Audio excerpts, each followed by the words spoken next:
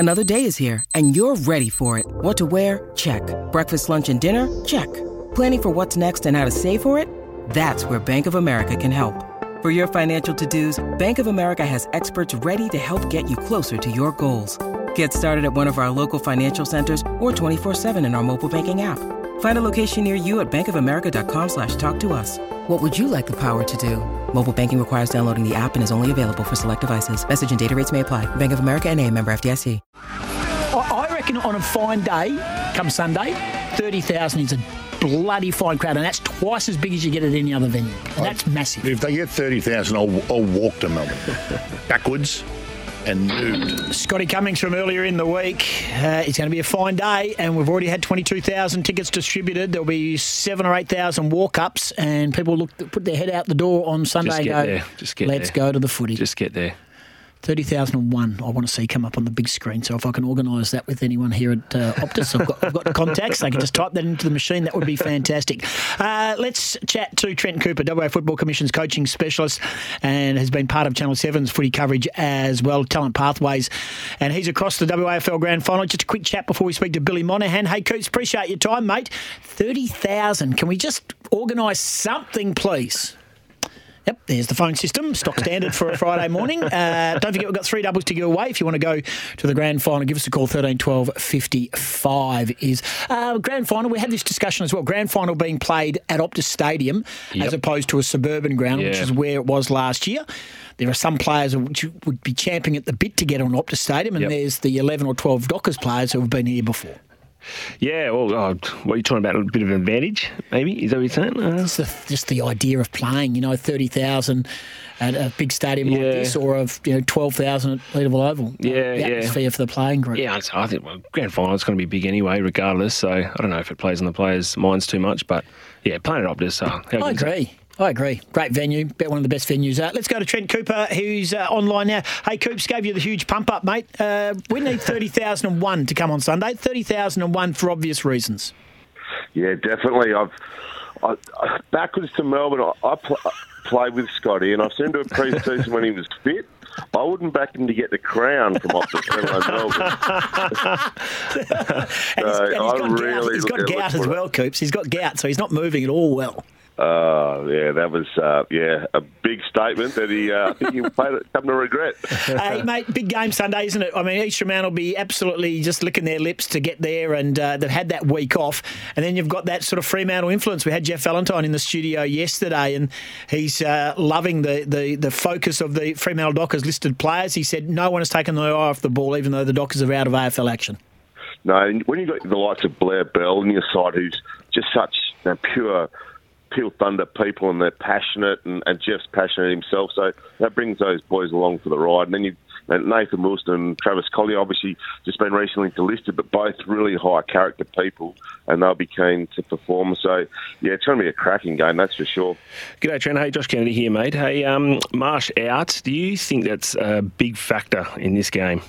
Yeah, I don't think it's like Jono Marsh is a fantastic player and he can have a huge influence on the game, but I don't think it's as big as influence as what people may think, purely for the fact that the likely replacement is going to be Dylan O'Reilly, who was in great form before he came out with a hamstring injury. He wasn't going to be able to get back into the side, it looked like, and he's the player in a final, just to have that tall option down the line and in the forward 50.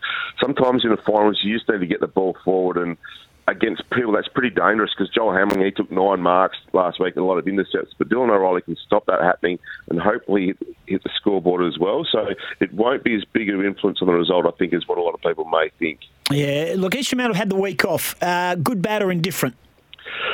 It's the 2 weeks off that's a slight concern. 1 week off's great, particularly for the athletes that aren't fully professional. They get that recovery in, but they're a seasoned team. They're a really high-powered running side. So people talk about the advantage that the Freo players have got being full-time athletes, but I think East Fremantle are the side that have got as much running power as Peel and more than any other team in the competition. So the week off, fresh them up. There are a few older bodies there that'll appreciate that break, and they'll be looking forward to getting on top of the surface at Optus on Sunday. So who's your pick? Who's your pick for the big dance?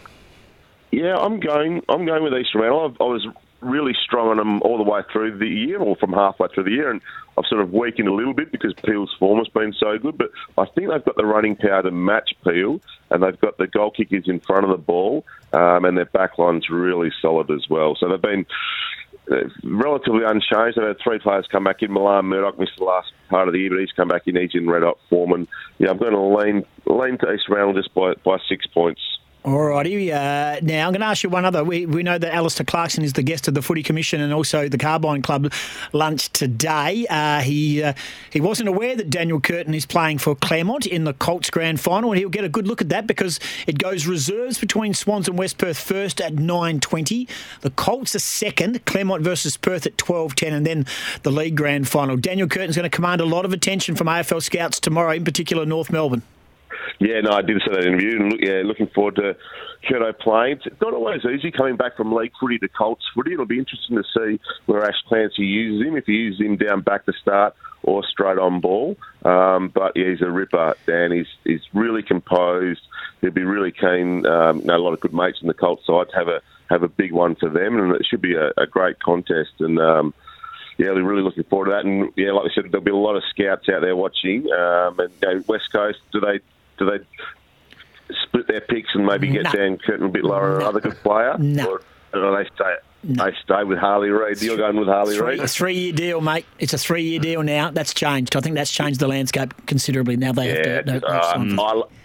I'm biased. I've worked with Dan Curtin. I love him. I reckon if you get him in another one, you'd be seriously considering that. But only time will tell. We'll have to have this conversation over a beer in 10 years' time and work out who was right. Yeah, 100%. Coops. Hey, Coops, just a quick one. You got a winner for Gloucester Park tonight for our listeners. We do know you love your trots.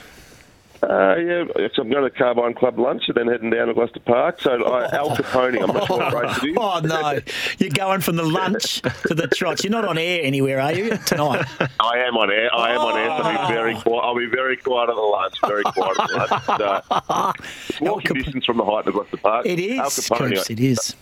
Yeah, race. I'm not sure what race it was. Number 2 in one of the middle races. Okay, the pink and black. $4.40. Pink. Who's got Al Capone? Pink and black checks? Kevin Keys? Yeah, Kevin Keys, correct. Good on you. All righty. Appreciate your time, Coops. Always very good. See you at the lunch. No worries. See you then. Bye. Trent, you're fun.